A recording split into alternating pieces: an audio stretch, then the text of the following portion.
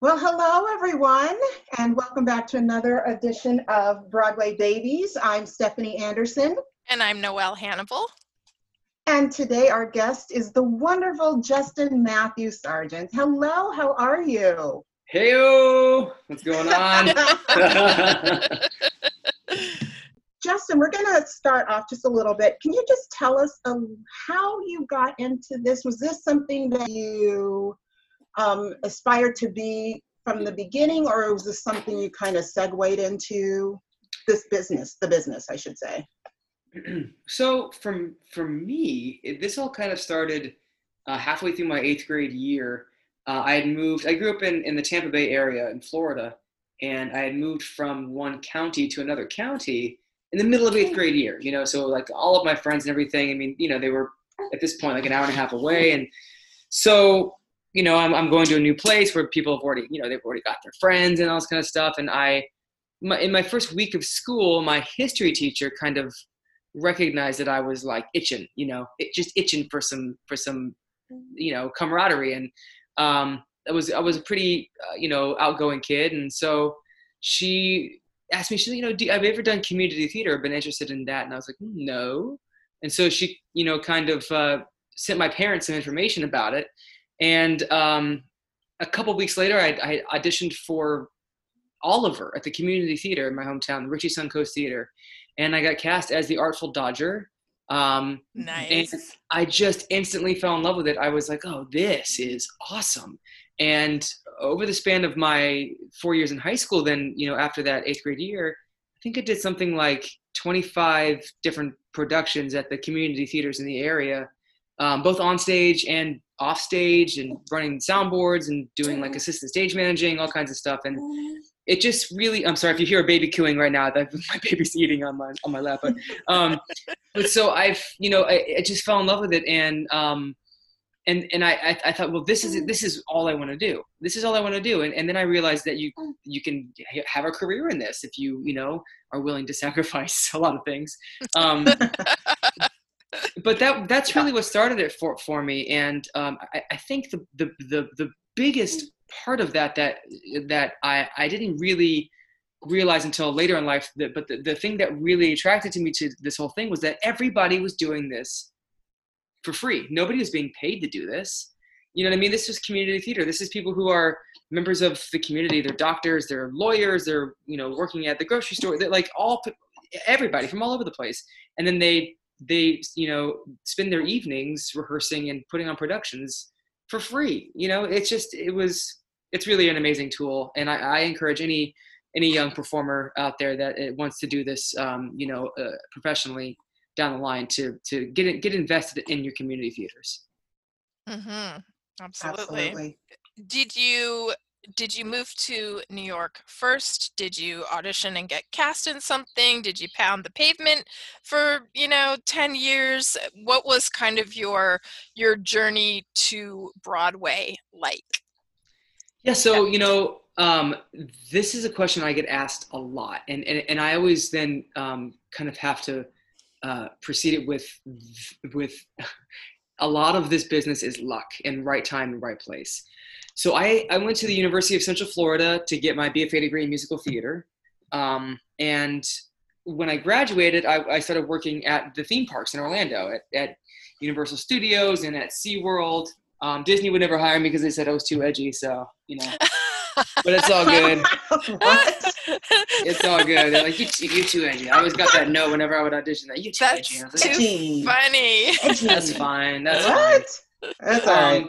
But I like for Halloween Horror Nights, they did a 45-minute version of the Rocky Horror Show, Universal, and I played Riff Raff in that for 2 years, and like just kind of things like that, and was loving it, and still love it. It's a really, really great asset for performers, those theme parks in Central Florida.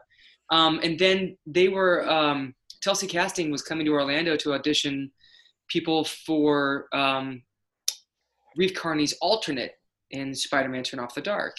And my friends were like, oh, you look like Peter Parker. It's U2, it's rock music. You should audition for this. And I was like, oh, okay. So I did. I went, and I was the 181st person to audition. And they kept coming into the waiting room and saying, look, stop singing musical theater songs. This is a rock show. This is Bono and the Edge. We don't want to hear One Song Glory from Rent. We don't want musical theater at all.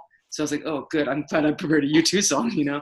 But I went in, and Tiffany Canfield from Telsey Casting, right after I got done singing, I have run, I have crawled, you know, I sang that song. And she said, you get an automatic callback because you're the 181st person in this city to audition, and you're the first person to sing a U2 song. Oh, wow. Amazing. For this musical written by Bono and the Edge. So she's like, just on song choice alone, automatic callback. I was like, awesome. So I had a callback a couple days later in Orlando, and then I came to New York to do the final callbacks for Julie and the rest of the team. And I was obviously so new to this and like out of my element. I'd never been to an audition of this caliber before. Like when you're auditioning at Universal Studios and the theme park, you're like essentially auditioning for your friends, you know? So it's like, oh, hey, you know, you like joke around and then you do the material. I was like, oh, cool. You know, we should put you in this show. But this was the auditioned for something outside of the university that was like, you know, I walked in and I was like, oh my God, I'm such a big fan of yours, Julie Taymor. And, you know, like, oh, I love this and this and across the universe, blah, blah, blah. And she was like, okay, let's do the material. And I was like, you know, and I think it's, you know, I'm sure it was endearing, but ultimately, you know, I'm sure I came across very green. But it was really sweet. And so after the audition, Bernie Telsey, who, if there's listeners that don't know, Bernie Telsey is the he's of Telsey Casting, the head of Telsey Casting, which is one of the largest casting companies in the world. And he came out with me after he walked me out of my audition. He said, so when are you going to move to New York? And I said, oh, should I do that? And he said, yes, sooner than later. So I took his advice, and about 6 months later, my girlfriend at the time, who's now my wife, we packed up everything we owned and our dog and moved up to the city. And I emailed Telsey's office to let them know that I, you know, had been told by Bernie that I should move up to the city, and that to let them know I was here. And about 6 months after that, I had booked Konstantin Maroulis's understudy in Rock of Ages. So, you know, kind of one thing led to another and led to another and led to another. But, you know, I was in the right place at the right time, you know, like because I looked like Peter Parker and could sing U2 music. I was perfect for that role, which led me to my audition at Telsey Casting, which led me to moving to New York. And by that time I had grown my hair out super long. So they were like, oh, this guy kind of looks like a younger, you know, Constantine, or like a little brother. And, you know, has long hair and can sing high. Let's put him in the show. And so it just kind of, you know, I got lucky. But you know, kind of doing everything backwards. I got so lucky in the beginning, and you know, I was understudying Drew, and then the show closed at the Helen Hayes, and so closed at the Brooks Atkinson, and then about a year later it opened at the Helen Hayes. So when it closed at the Brooks Atkinson, I went and did another show understudying Jeremy Jordan in Bonnie and Clyde. Okay. And then so I'd moved from one understudy role to the next, and then you know. Then Rock of Ages had been reopened at the Helen Hayes, and they called and asked me to come in to a audition to take over for the role of Drew. And I said, okay. So I came in and I got it. And I played that role for a year and a half on Broadway. And it was my first leading role, you know, and it's kind of a huge deal for me. You know, like it was like becoming a member of a family, you know, it was amazing. And then Reeve Carney was leaving Spider-Man. And so it all became full circle, because then I took over for Reeve. I left Rock of Ages to take over for Reeve. And ever since then, I've been, you know, kind of in this place where I want to originate a role. You know, I want that experience. You know, I've been an understudy, I've been a cover, I've been a replacement twice. I don't necessarily want to do that anymore. And so the last 5 or 6 years, I've been really chasing those original roles. And I had it and it was happening. And then the damn coronavirus came, and ruined the whole thing. But I think we'll be okay. It's a new show, opening here in New York. We're supposed to open in May, but it looks like we're gonna postpone for quite a while. But it's a new rock musical. It is so good. I cannot wait for you guys to hear about it. I don't think I could talk about it much, but it's very, very, very exciting. So that's kind of my journey in a nutshell.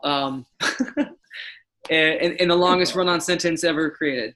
Well, I love it. We love the details, and it's even if it's a run-on sentence. Oh, don't worry. There's more of those to come, I'm sure. Did you have any experiences, as I'm sure you did, with mishaps and maybe miscues, or did you fall downstairs? He's nodding to all of them. So he's nodding totally. Give us some stories about things that went wrong in Rock of Ages. When you do over 500 performances of something, something is going to go wrong. And my favorite instance was, so every night at the top of the show, so I would come out on stage and I would have this big, "I ain't never going home," and then would run into the bar and put my guitar down, and then the stage is just Lonnie and I at that moment. Lonnie's all the way downstage. He's the narrator of the show, and he's kind of talking to the audience, setting up everything, and setting up my character. And so I'm cleaning the bar, getting it ready for people to come in, and putting down stools and cleaning tables. And then there's this broom, this large push broom that's set up against the bar, and it's placed there at the top of the show. And so I would always kind of jam over to it, and I'm listening to the music, and I would grab it and kind of flip it over my shoulder, and then jam as I'm sweeping up the bar, right? And I had done this at this point, 400 something times. And this one day, I grabbed the broom and I flip it over my shoulder and I let go. I don't know why I let go. I just went, phew, and it went smash, and smashed into a neon Corona sign that was, and these sparks fly out and the glasses all over the place, and I'm just like, what do I do? And the guy playing Lonnie has no idea what happened, because it's loud. It's a rock show. It's loud, and he's talking to them, but the audience is like, and so I was like, well, and then it's time for my big solo at the top of the show. Not a dime, I can't pay my rent. I come down to the stage, and so and there's all these backup dancers behind me, and they're these women that are in barely any clothes, at this point, and so I'm like, well, there's glass all over the stage. And so Ang, who's one of our amazing dancers, came out and looked at me, just shook her head, and she took the broom from me, because I picked it up at this point. She took the broom and she just started doing a sexy sweep up behind me. Nice. Instead of being a backup dancer, she was like sexy sweep. But that was one of my favorite moments, and I never lived it down. I never. I'm sure. I'm sure. And in fact, I don't think that they ever replaced the Corona sign. I think they left it as this smashed, broken thing on the stage that was kind of, it kind of fit the aesthetic. It would. I mean, it would work for sure. Steph and I grew up in LA. Steph's still there, and I spent a fair amount of time on the Sunset Strip in the 80s and 90s. Yeah. And Rainbow Room, Roxy Theater.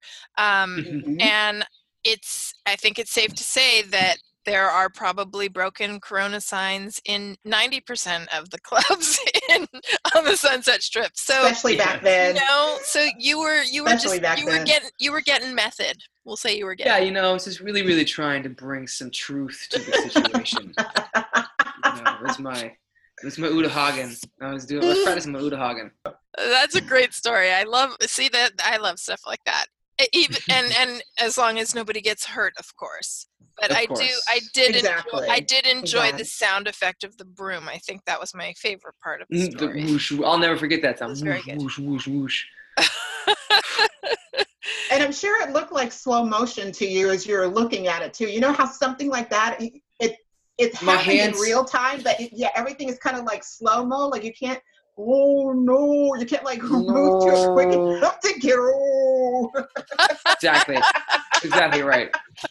You nailed it. Oh, man.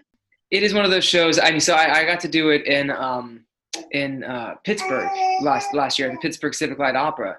They called and asked if I would come play Drew for the. Hi, sweetie. I'm so sorry, you guys. I apologize for her chatter. That's okay. No. Okay. This is a new thing as of yesterday. This whole like she's just like going a mile. It's amazing. We're just hanging out here. This isn't an interview. We're hanging out. And if we were meeting for coffee, you would bring Luna. So here we are. That's right.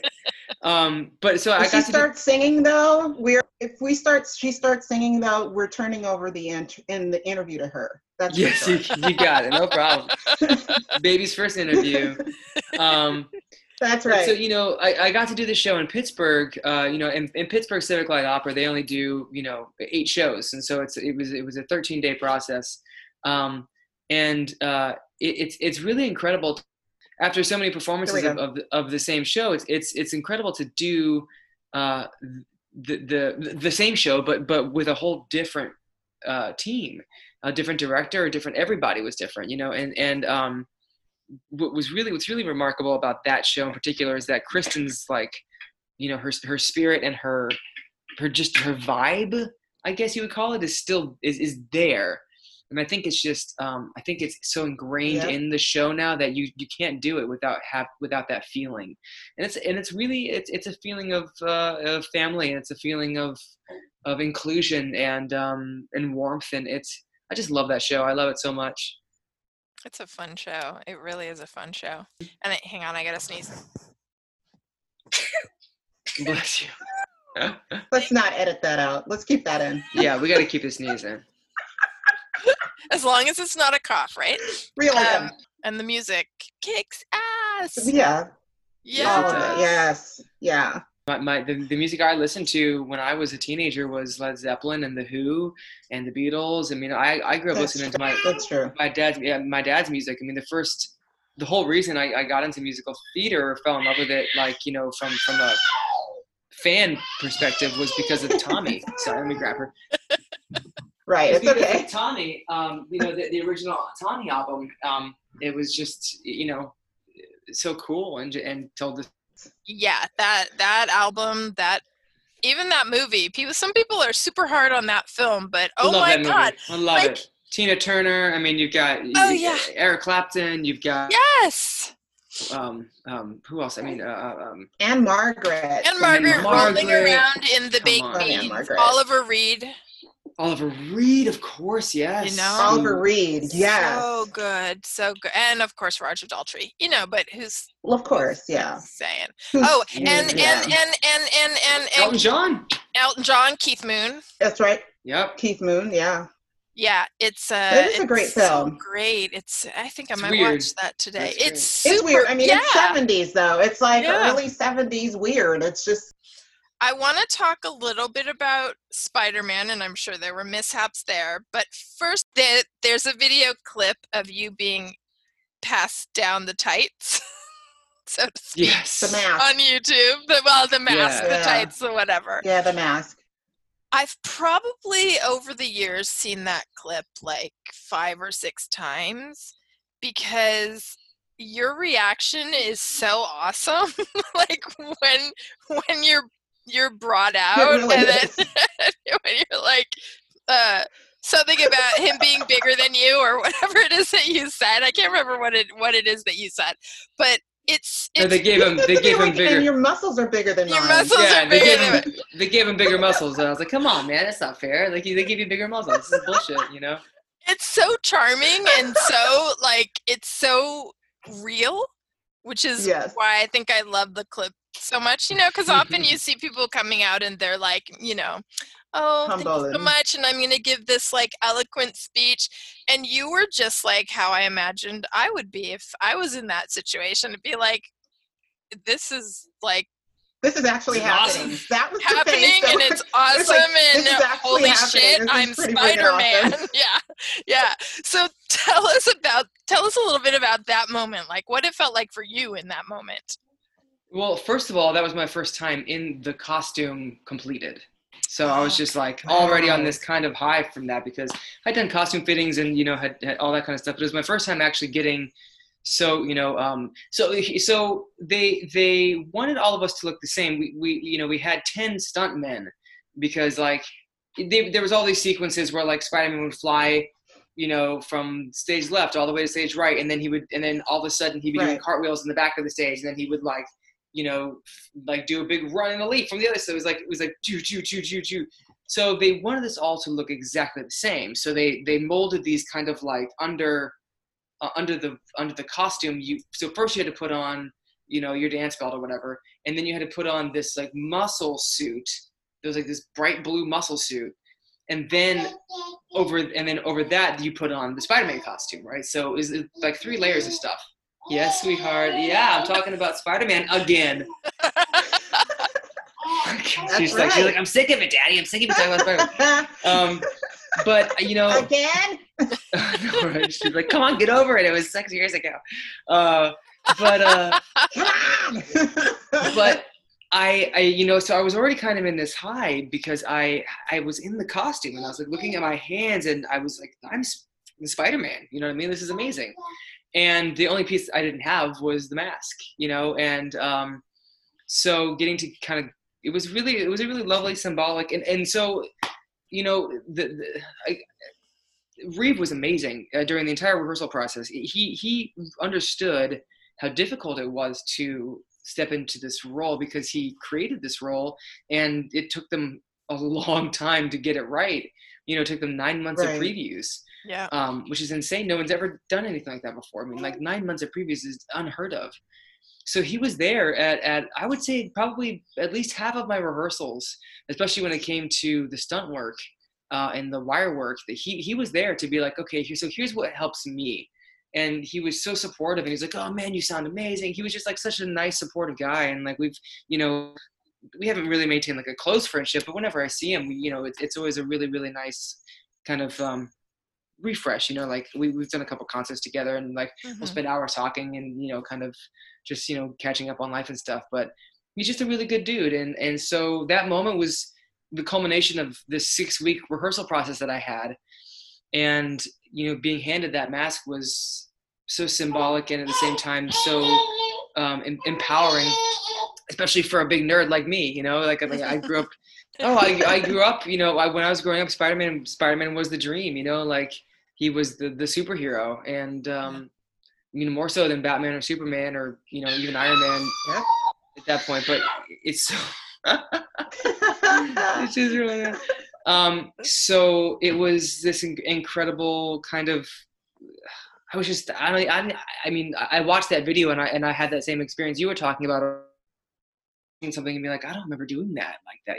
Like, wow, it was really, really effing cool. Yeah, I love it. I love it. The show, the show has gotten a lot of ribbing, but I enjoyed it. I actually thought it was a damn good show. There were a lot of problems, but it was way too long. If it were just over 2 hours, it would have been great. There were about 4 songs that just needed to be cut completely. You know what I mean? Right. But in my opinion, of course, like who am I? But but right there with you.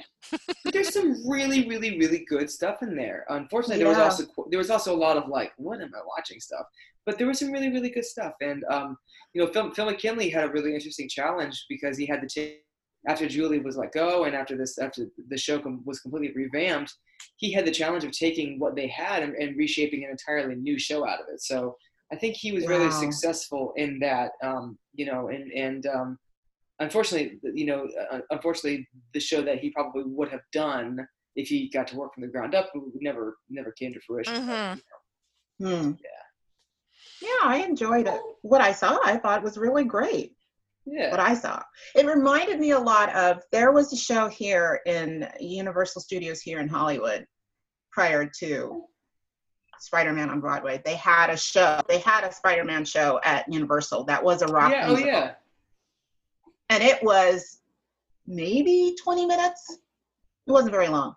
But it kind of echoed what you see what I saw in the Broadway version, and it was really good. I mean, it had the rock musical thing, and Spidey was singing. Not to say that you weren't.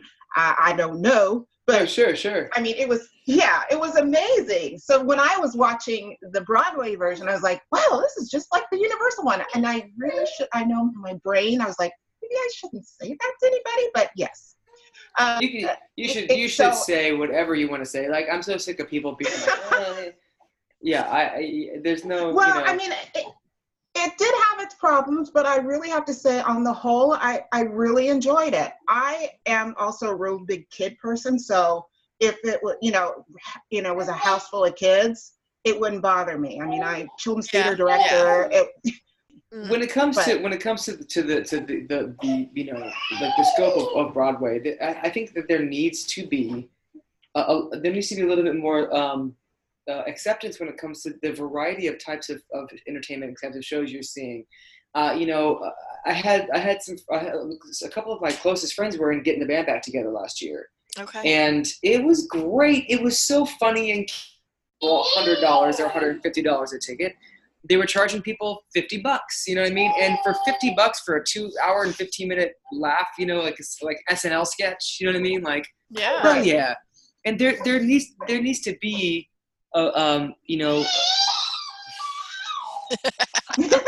those kinds of shows need to have those. They need to have that their place on Broadway, and I think that like these stuffy critics need to be a little more accepting of just fun for fun's sake, Mm-hmm, mm-hmm. Yeah. Well, I mean, the moment you mentioned Spider-Man, you're gonna get kids. Of course. Yes. Of course. It's gonna happen. Of course. Yeah. I mean, my son is a huge. Well, I don't want him to hear me, but my my son is a huge nerd. Who brought him up on Spider-Man? Hi, guilty. At the time that he was little, the first wave of Spider-Man films was coming out. The Sam Raimi films, right? Yeah, those are my favorite. So, okay, so that was like, he was hyped on that. So that's his favorite to this day. That's his favorite superhero. So I was trying to get tickets at the time to go out and see Spider-Man Turn Off Dark, but I don't know if he would have been. I don't know. He might have liked it. I don't know. But he's such a comic nerd though now, and he's kind of a snob about it. I'm like, where did you get that from? But you're gonna get kids because that's because of what it is. Yeah. I don't know, but I enjoyed it. I did. I guess. Yeah. I have a little. I just have a little bit too much of the theater etiquette on my brain, so I didn't think when I was going into that show, I didn't think you probably I'm thinking I'm seeing a Broadway show where tickets are, $300 or whatever they are. I didn't expect, I guess, there to and at a nighttime, an 8 p.m. Friday night. So it was more that had I thought about it before I went in, I would think about it to go to see Frozen or whatever other shows. Yeah. But in that moment, going to see that show, I was just thinking I'm going to see a Broadway show. Sure. So as for the show itself, I didn't love the show. Yeah. A lot of people did not love the show. The spectacle I thought was fantastic. I loved the performances, all of the performances. I thought everybody was working really hard on that stage and in the air. But yeah, it was far too long for my liking. Which it's like there's long because it needs to be long because of what needs to be said in a show, and then there's long for almost like overindulgence, and I didn't enjoy a 3-hour Spider-Man, and Spider-Man is, and I'm a big nerd too. Spider-Man is I have many Spider-Man comics. Fun fact, back in the 90s when I was living in LA, I took a temp job not knowing what the company was. And when I arrived at work, I saw that I was going to be working for Stan Lee, and it wound up being I worked for him for a year. Oh my God, that's amazing. Nice. One of my favorite people ever. So like I'm a big Spider-Man lover, big nerd, and like that I stayed in what was supposed to be a 6-week temp job because I was working for Stan Lee. I was like, I'm staying here Yeah. until the company got shut down by the SEC, but that's a long story. Oh. Yeah. But yeah, and it just, there was a lot that felt like that overindulgence thing. Like it really bugged me that when it's the dance club scene that there's a U2 song playing. I was like, seriously, a U2 song is playing in the dance club. Like, it was just obnoxious to me. Nobody dances to U2. Nobody dances to U2. Not in a club. Not really, yeah. They're not like dance clubby. Well, yeah. it was like the Octung Baby kind of, I don't remember what the song was, but it was like that kind of album. But come on. In a club, but though? yeah, so it was like those little things that bugged me. That being said, I'm really happy that I saw it, and like I said, the spectacle was like nothing I'd ever seen in a theatrical production. It was stunning. It was, and to tell you the truth, you probably won't ever again, because they lost $65 million. So people, no one's ever going to invest that much into spectacle ever again on Broadway stage. Yeah. I don't know if there's a reason behind this, or if it maybe it was a short stint. I know that you did this just because of being Facebook friends with you, and I know that you went in as a replacement for somebody, I believe, but the Star Wars story thing. Is that what it's called? The Star Wars? Oh, a musical about Star Wars. Yes. My mom worked for a company that made the molds for the original Death Star. For Kenner? So I have a piece of nice. something that had been poured into the mold. It wasn't an actual piece of but I have a piece of. And I mean, I had a Chewbacca t-shirt that I wouldn't take off until my mother basically ripped it off of me and threw it away. That's amazing. Yeah. So it'll make you happy to know that I'm wearing a Star Wars t-shirt as we speak. I mean, I'm a massive fan. I'm up there. I will go toe to toe with anyone on some trivia. I'm sorry, I don't know if you can hear that, but there's apparently a helicopter surrounding my apartment right now. Oh. No, I didn't hear it, actually. I will fight anybody about Adam Driver. I want to say that when it comes to the Skywalkers, every one of those Skywalkers they're all whiny little bitches, okay? Anakin's a whiny little bitch. Luke Skywalker is a whiny little 100%. Bitch. Oh my God! Star Wars, the 100%. Original one, he was so whiny. Yeah. And when people are saying, "Oh, Luke would never run away, and Luke would never do this and run to," I'm like, yeah, he would. Yeah, he totally would. Yeah, he would. Did anybody not see Star Wars? Did they not see Episode 4? I'm sorry. I don't know what like bubble people get in over Star Wars, where it's like, just, it doesn't take much to pay attention to like what characters are like, What happened is the EU, the expanded universe, created this whole series of fans that for the better part of 20-25 years, their Luke Skywalker was this incredible Jedi Knight who started a school and then turned to the dark side, then turned back from the dark side and married this woman named Mara Jade. Like there was this incredible story that they actually borrowed quite a lot from for this new trilogy. And so when people didn't get that and they got something different, they were just kind of like, their expectations were subverted. But anyways, a musical about Star Wars. Knowing that I'm a massive fan, I was invited to the opening of this off-Broadway show last May the 4th, of course. Oh, I love it. And so my wife and I showed up in our Han and Leia t-shirts, I Love You, I Know t-shirts. And, and then there was a trivia contest that happened in the middle of the show, and I won a box of Chewbacca Cheez-Its and this whole thing. And so, so flash forward to like September, and I get this email from the producer, and he's like, "Hey, we have one of our actors." Essentially, they had just kind of improvised this show to life, and it's a musical, so there's music written and stuff like that. But it's a fun, cheesy, funny, really, really cute little show. and so they wrote and they said, one of our actors is going to be gone for the next couple months. We know that you're a massive fan. Would you like to do this? And I was like, I don't think, knowing how much people are aware of my love for Star Wars, there's no universe where I'm not doing this show. Like, I am doing this show. Like, you try to, it was fun. It was definitely a different experience for me. It was my off-Broadway debut, which was really cool.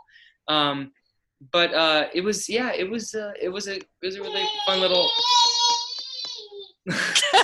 You like Star Wars too. It was a fun time to be involved with that production too, because The Rise of Skywalker was coming out while I was doing it, so it was really neat. That's awesome. I love it. Yeah. So then I'll ask you, as from one Star Wars fan to another, Rise of Skywalker, yes or no? I don't know. I enjoy it for what it is. I'm okay with it. I think as far as the story beats are concerned, and as far as like the story that they told, I'm happy with. I'm just not happy with the movie as a movie. I think that the pacing is terrible. I know there's a car alarm going off. This is going so well, you guys. Oh my gosh. Nice. Quarantine life. Right? New York.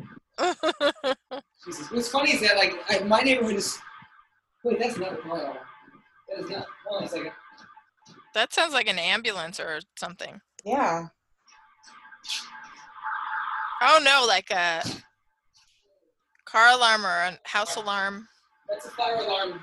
That's our building's fire alarm. Oh my gosh. Oh, okay. Yeah, give me a second, you guys. I just want to make sure. Hold on, I gotta get the baby somewhere. Yeah. Yeah, somebody lost their cat, and so they opened the roof. They opened the roof access to get up there. And the helicopter is circling our building, which is also really, really crazy. It's like this is the most action that's happened in this apartment in the last Hey, we wanted to give you kind of like a full range of stuff to work with, so we planned all of this. I appreciate it. Yeah, we thought. Yeah, no problem.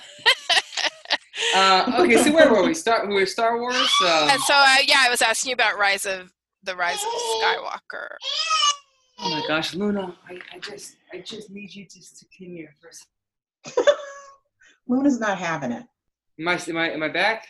You're back. Yes. There he is. Yes. Oh my gosh, you guys, this is going so well. Oh my gosh. But no, I'm happy with the story. I've always kind of thought Rey was going to be a Palpatine anyway. I mean, so I was spoiler alert. Spoiler alert. So yeah, I'm excited for the novelization to come out so I can read it. Then how did you feel about The Last Jedi? Because we're divided over that film. I loved it. Really? Loved it. I think it was great. It completely subverted my expectations, which has never happened to me in a Star Wars film ever. Because okay. I didn't get the I'm your father moment, because it was I was born in 85, so at that point it was already we knew. Right. But like for Luke to be this hermit, and then all of a sudden, and then Snoke to I was like, what is going to happen in this next movie? You know what I mean? Like how did they just kill the villain in the second film? and the idea that anybody can have a strong connection to the Force, it doesn't belong to a bloodline necessarily, really, really struck a chord with me. I really enjoyed it, and I'm I'm totally on board, and I really enjoyed it. I hated it the first time I saw it in the movie theater. Hated it. And it took me a year to watch it again because I hated it that much. Then when I watched it again a year later, I was like, I don't remember this. Oh, hey, I like that. I think that for me going into a Star Wars movie, because I've seen every Star Wars movie opening day at the movie theater, there's just this like, okay, this is what the story is, and this is what the characters are, and it was such a diversion, and so different from The Force Awakens, which is really just a Star Wars reboot, that I think it just I think it just shocked me. I don't think I hated it. I think it was just so different from, it just didn't to me, I was like, this isn't Star Wars. But then when I watched it a year later, I was like, oh, See, okay. It's funny, you know, there's so many people who complain that The Force Awakens is just a reboot, or it's just the same thing, it's the same thing. But that is, honestly, that's the entire point of that movie. Yeah. Is that, look, this will happen. Every generation has this story. Yes. And this will happen over and over and over again until something happens to stop it. And so we have to figure out what that is. And so I think people were just accusing them of being lazy when I think I think that they missed the point. The point is, and even Maz Kanata says it in her first scene, that she's like, look, call it the Empire, call it the First Order, whatever you want to call it. It always happens. It happens over and over again. Right. So I was like, that's what this movie's about. This movie is about, you know. Right, for sure. And like I mean, though I say it's a reboot, I still like going to see The Force Awakens was like the most exciting thing in my life in a really long time. And to me, J.J. Abrams can do no wrong. Like where that lightsaber flies across the snow and it lands in Rey's hand, I was like, that was like the last time I cried in a movie. Like really, it was really cried. yeah. I mean, it was such a 1, 2, and 3. Like, I don't, you know. So it was like, so it had been since 1983 since I'd seen a Star Wars movie in the movie theater opening day, even though I had been to all of those opening day. But this was like an old friend, you know, like going to see an old friend, but, you know, different enough that, it, you know, but yeah, I love J.J. Abrams. And so I think that's also part of the reason that I didn't love The Last Jedi was because of my like allegiance to JJ. Sure. And the undoing of some of the stories that he had told in Force Awakens. And then, of course, you know, he came back and retold those stories in Rise of Skywalker. But yeah, all that to say, Star Wars nerds in the house. Star Wars nerds. Star Wars nerds. All right, so we have a couple more things that we need to talk about with you. Okay. Let's talk about Jesus Christ Superstar Live. Yeah, let's do which it. I watched again. I watched that whole thing for that last shot on Sunday night. Oh, even yeah, though gorgeous. I can find pictures of it all over the internet, it was like the most exciting thing I'd seen on television in so long. It was an incredible experience. Yes. So I was hired as John Legend's understudy and rehearsal standby because it was a 7-week rehearsal process, and he was there, you know, for the first week and a half and about the last week and a half, because he was doing, you know, concerts all over the world. And so I got to help shape the character and the show, and, you know, I got to play that role for pretty much the entire rehearsal process while he was gone. You know, getting to play that role for, you know, and getting to do the process of creating that role was really special to me. And then what was even equally incredible was that when John came back, you know, I kind of was there to help him, you know, to help show him what we had done. And, you know, and so then he took it and he made it his own thing. He of course, you know, he's John Legend. I mean, he's got his specific thing that he does, and he does so well. And he took it and just in just a couple days made it his own. Ended up on film, or on, you know, on the broadcast. Yeah. But it was I can't even describe how collaborative and beautiful that whole experience was. You know, everybody worked so hard. It was such a well-oiled machine. We expected so many things to go wrong so many different times, and they never did. You know, and the broadcast went off without a hitch. It was just like, how do we do this? How did this even happen? You know, it was really an incredible experience. Yeah, beautiful.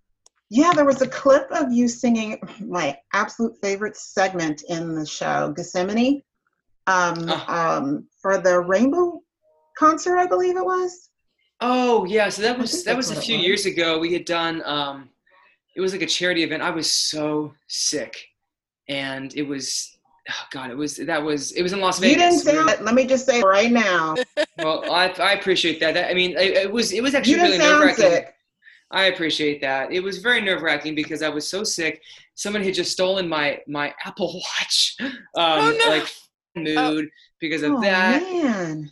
And because I was sick, but like there was nothing, no one else could do it because it was just like it was a concert, so we'd only rehearse a couple days, But Right. we got through it, and yeah, that was a good time. They raised a lot of money. Well, that's good. But you sounded beautiful. I mean, that thank to you. me is like the quintessential part for me. That is one of my favorite parts of that Same. particular of that show. Oh my goodness, that one yeah. it wrecks me every time. Every time. Yeah. Mm-hmm. But I sure wish we could have seen you do that. Me too. Yeah. There's a video somewhere. I was going to say, maybe someday we'll get to see that video. I hope so. I doubt it. I doubt it, but no, yeah. That's why I was like trying to look through on the interwebs for something, but I did come across some footage from the concert. Yeah, what an exciting experience. And Right. is that something is that a show you'd like to do? Yeah, I'd love to do that show. I'd love to play Judas in that show. That's I I'd love to do both of those roles in rep. Actually, what would be a lot of fun is to switch on and off with somebody. Yes. But yeah, wow. I'd love to do that show sometime. There were people that were like super hard on John, and like, oh, he's and I enjoyed him, and I John was doing John. He was doing his thing, and that role is it's intended for like a rock tenor, and he wanted to do something different with it. He wanted to bring his kind of cool, why should you? Yeah. Kind of thing to it, and it worked. I think it worked really well. I enjoyed that it didn't just sound like everybody else who sings those songs. I really enjoyed him, and I think that like coming up to the end of the show, like he brought it, and I thought it was exciting to me. I love anytime any of these live things, even the ones that fail, just the fact that they're on television. As a theater person, right? Like anytime theater is on national television prime time, it's exciting. It's exciting. Yeah. So I really enjoyed it, but I would very much like to see you in that role. So do it, damn it. Same. Yep. Yeah, same. Same. So you have a movie that just came out. And you do. You have a movie that just came out. Like, do I? That I can't see because it's not on Amazon Prime Canada. Damn it. So it's okay. Yeah. So this movie is the original idea for this was to do. So it's called No One Called Ahead. I think this is one you're talking about, right? Yes, correct. It's. The original idea was to start a streaming platform for completely original musicals to be filmed and then streamed on this one platform. Paul Gordon, who wrote the show, also wrote Pride and Prejudice, which they just did a live showing of. Daddy Longlegs. Daddy Longlegs, of course. Yeah, I think there was like another Jane Austen. I can't remember, but yeah, he did Jane Eyre. Jane Eyre, yeah, that's what it was. Yeah. So, but this musical, it was an interesting experience. It was an interesting experience because we were cast and hired about 4 days before we shot the movie. And we shot the movie, for anybody listening that doesn't really know what about filming, usually you would shoot like 5 or 6 pages in a day maximum, on a film set. We shot 17 pages a day. Oh my gosh. And we had the material for maybe a day or two. And this is a brand new musical. And so it was, every single day was hard and impossible. And the tensions were very high. Everybody involved was lovely. Everybody involved was very, professional and was able to keep a cool head. But it was not an easy experience, and I don't know how the movie came together the way it did. I will say that I think that I wish that it had benefited from at least a rehearsal process. I think it could have benefited. I think the potential of the story and the film that could have been was unfortunately never shot. Okay.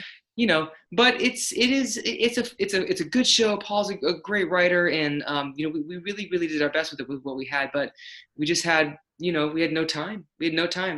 It's hilarious that when I said you have a movie out, you're like, oh, is this the one you're talking about? So what other movies do you have coming out right around now?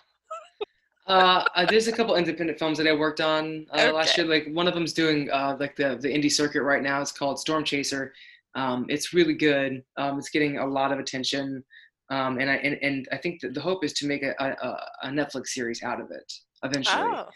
But it's starring Mary Birdsong, who's cool. from Reno 911. She's hilarious. She's amazing.